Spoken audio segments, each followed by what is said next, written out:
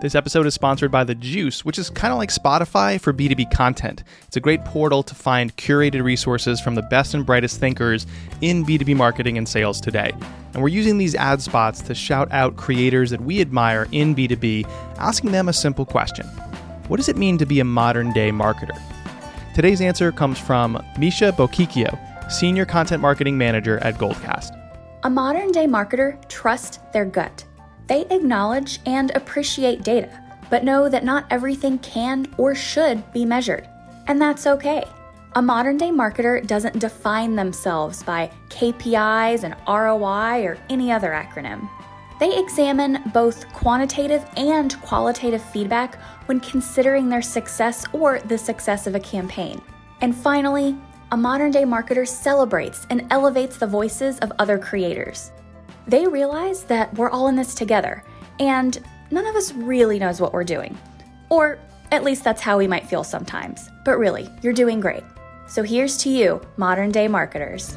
Thank you to Misha. You can follow her work right on the Juice's platform for free using a link you can find in your show notes, or you can visit thejuicehq.com to sign up and start learning. Hey, it's Jay, and it's time for another one-shot. These are the short-form monologue episodes that I tell from my perspective. Anecdotes, observations, metaphors, all kinds of stories, and things that I've been thinking about or trying to make sense of. And these complement the longer-form productions, the stories from other people. And together, we create a journey that's well-rounded, I hope, to understand resonance. Why does some work seem to resonate so deeply and spark action? What can we learn, and how can we create more resonant work too? Today's one-shot is titled, An Ode to the Asterisk. Imagine I told you this story.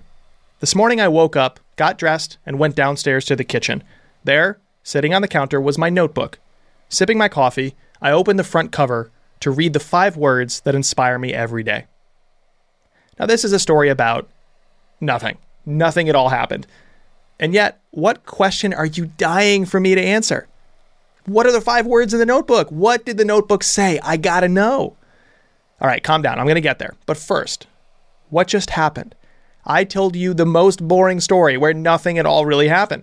This isn't some grand narrative arc about a hero embarking on a quest. There's no society-shaking implications here, no industry-altering innovation, not even a compelling character you get to know and care about. So why would you want to hear more?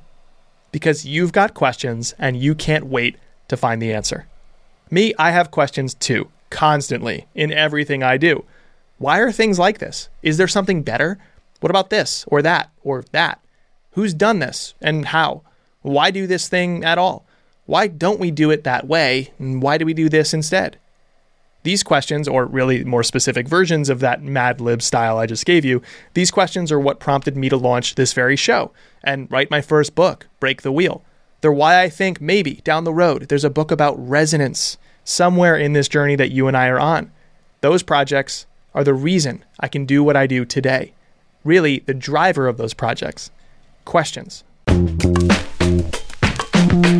Questions are why any of us should create. Writing or really creating anything, I don't think, is the act of sharing what you already understand. It's the process of trying to understand. After all, creativity is born of curiosity. So I think resonant work starts with wanting to make something better and to find answers when all you have are questions.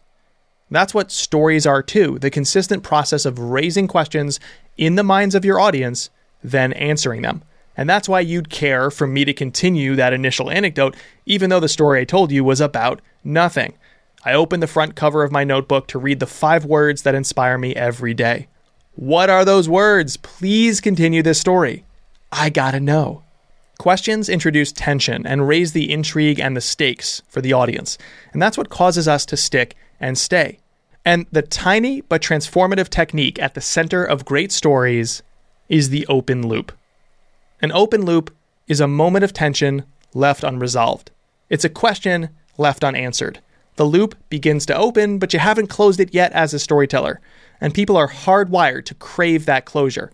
And that's what turns something flat into something gripping, a story.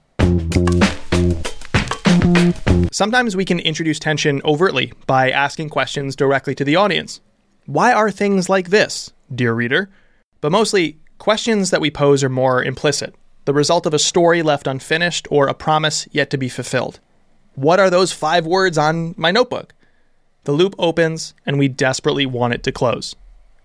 As creators and communicators, we need to learn to operate in that uncertainty. First of all, our process should start with questions, not answers. That's the spark of curiosity that takes us on a journey. We become investigators, not just experts. And that journey is to understand something or change something for the better. And that doesn't happen when we simply publish stuff that feels easily answered by a quick Google search. And oh, by the way, everyone else is already writing about that same question, delivering the same answer. So the creative process begins in uncertainty. We have a question, and Google can't simply answer it, as my friend Andrew Davis loves to say. Second, irresistible experiences are imbued with a sense of uncertainty. No tension, no questions, no intrigue, no stakes, no story, no reason to stay. If your trade is creating things meant to be consumed by others, then what you're learning to trade in is uncertainty. Opening loops, then closing them. That's exactly what makes someone stick around and what makes an experience satisfying once you close that loop. Because they want answers. They want closure. Intrigue followed by a satisfying payoff. Tension followed by a resolution. And thus, opening loops are these hidden but omnipresent techniques in great stories and memorable experiences. No matter what you create, you're in the business of wading through the uncertainty. That's what we need to do to make work that matters. It's not about who arrives, it's about who stays. And the reason people stay is because they want that closure. Don't just grab attention, hold it.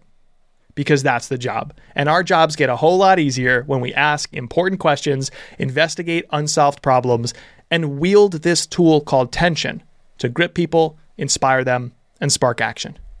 So, why is this episode titled An Ode to the Asterisk? In fact, if you look at my website, why do I have an asterisk as part of my personal logo? Well, open loops come in many forms. Sometimes they feel grand. Even before the very first episode of Game of Thrones was aired, the very name of the show, Game of Thrones, opened a loop for us. Who will sit on the throne when this is over? And that loop remained opened for 10 years, something like that. And then you go, oh, wait, really him? That's who you're closing the loop with? Really? I have some notes. Turns out the payoff needs to match the initial intrigue in a satisfying way. Otherwise, the open loop was more or less empty hype. The closure matters too. But more on that in a different episode, maybe. So some open loops feel big and far-reaching, but most don't. Many are much smaller, and these are the ones that we can use to pull out meaningful stories from the seemingly day-to-day of our industry niches. We might not tell stories like Game of Thrones, but that doesn't mean we aren't surrounded by stories worth telling. For example, simply by using the word but in that previous sentence, I wrote a more enjoyable, higher impact sentence. We may not tell stories like Game of Thrones, but that doesn't mean we aren't surrounded by stories worth telling. But is the smallest storytelling device and the tiniest open loop there is. It's a dense little dose of tension, a question you can raise before answering it with the very next clause. But is the tiniest storytelling tool. At least, that's what I thought. Because then I remembered the asterisk. When you see a sentence end with an asterisk, you're immediately intrigued. It's like a spiky little promise of something to come, something more, something deeper, and something nuanced. Reality is messy. There's more to this story. We still have some questions, so go find the footnote for answers. So why the asterisk? By including it in my logo, I hope to remind myself and you to always embrace the power of uncertainty. I want us to question the conventional wisdom more, to look past superficial explanations, and to poke holes in the best practices in order to find the truth. I hope to remind myself that reality is messy and nuance matters, and this creative work that you do and I do, it's about depth in a world trending shallow. Why the asterisk? Because the real work of creators unfolds in the minutiae, the tiny things, the little details, or even footnotes that others seem to ignore. And that's why I love deconstructing the created work, because there, the craft unfolds. Creativity isn't a gift. It's a practice. Why the asterisk? Because it's a way to speak softly, but with significance. It's not a clickbait headline. It's not a crude approach. This is especially important when others seem to shout or hype their way into people's lives. I love when a narrator or a keynote speaker ends an immersive experience, not with a blast of energy, but with a short, powerful idea, almost whispered. And as they approach that last line, they set the tone. Your eyes start to widen. You nod your head in agreement. Damn. You feel like they're speaking to your soul. And then, speaking softly, they say something significant. It's like saying, yes, this is our daily reality and our daily struggle, but don't forget, asterisk here, followed by the closure. There's more to this work and this life. Why the asterisk? Because of the storyteller who inspires me most, Anthony Bourdain. He's why I so desperately wanted to make things that matter and help others do the same. I think the business and career categories largely miss that Bourdain-like quality. He lived in the gray. He did it with nuance. He didn't try to wrap things up with a nice, neat bow and say, here's a simple answer. In fact, he was on record as saying, all the problems in the world seem to come from people looking for a simple answer. So if we're creating B2B content, we don't need to focus all of our ideas and energy on the largest brands, the trends of the week, the vapid career advice to follow your dreams. We can face reality with all of its mess and nuance, and yes, even the routine or regular stuff. And like Bourdain did, we can dig deeper and find meaningful stories in that mess. We can stop acting like experts and start acting like investigators. And that begins by asking better questions and pursuing them without bias or upfront certainty. Your knowledge may be finite, but your curiosity is infinite. And that's what makes great stories so powerful. Endless pursuit of curiosity. Everything great storytellers do, Bourdain or otherwise, feels like it sort of ends with an asterisk. Nothing is black or white. Bourdain dove headfirst into the messy gray areas, and it's there that the answers seem to be. And the reason he inspired me is that I felt like I was on the journey with him. I got that invitation. I think we should all think more like that. Invite others to join a journey between what we're doing now, the status quo of our community, and something better, your vision for something better. You don't have all the answers, but you're trying to find them. Join us. Subscribe. Come with. We all want to make what matters. And to do that, we can cut through all the self-proclaimed social media gurus, all the puffed out chests, and their false promises of shortcuts, hacks, and sheets. We can set aside the need to have the answers and instead invite people to join us as we explore more meaningful questions. If we truly want to make what matters, then let's invite others to join the journey rather than promise a shortcut to the end. Why the asterisk? Because of those 5 little words written in my notebook. 5 little words that Anthony Bourdain had proudly tattooed on his body years before he left this world. 5 little words that perfectly sum up open loops and asking questions and storytelling and being open to nuance and change and the mess of reality. 5 little words that I desperately want to embrace when I create, all neatly summed up by the asterisk. I am certain of nothing. Oh, wow. Thank you so much for listening to this one. This one held special meaning, not only because, it's part of my logo and therefore sort of my identity, both in the businessy, personal, brandy sense. I hate that. Let's go with reputation. The identity I've created, the design is part of my reputation publicly, but also just this is the most meaningful stuff. This is where I want to live and I want more creative work in the business world to live. So this was meaningful. Thank you for listening to it. And, honestly, that's all I have to say today. I'm going to skip all the usual credits because I just don't want to dilute that fact. Thank you so much for listening. And as always, I need to remind you to keep making what matters. See ya.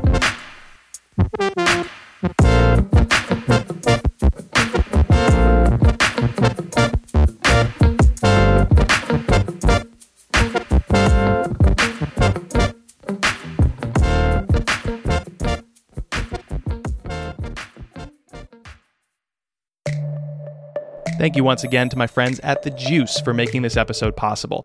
They are the world's largest library to get curated resources about your job as a marketer or sales professional. see what's trending, build playlists, and follow brands and marketers that you admire. See, the Juice and I believe the same thing, which is that once upon a time, content marketing was about teaching others. The more helpful you were, the better it was for your brand. But along came all these ideas like gaming the algorithm and growth hacking and all this other junk that diluted much of the content that brands publish for other marketers and sales professionals. The Juice is trying to put the learning back into this type of content. You can explore this platform for free at thejuicehq.com.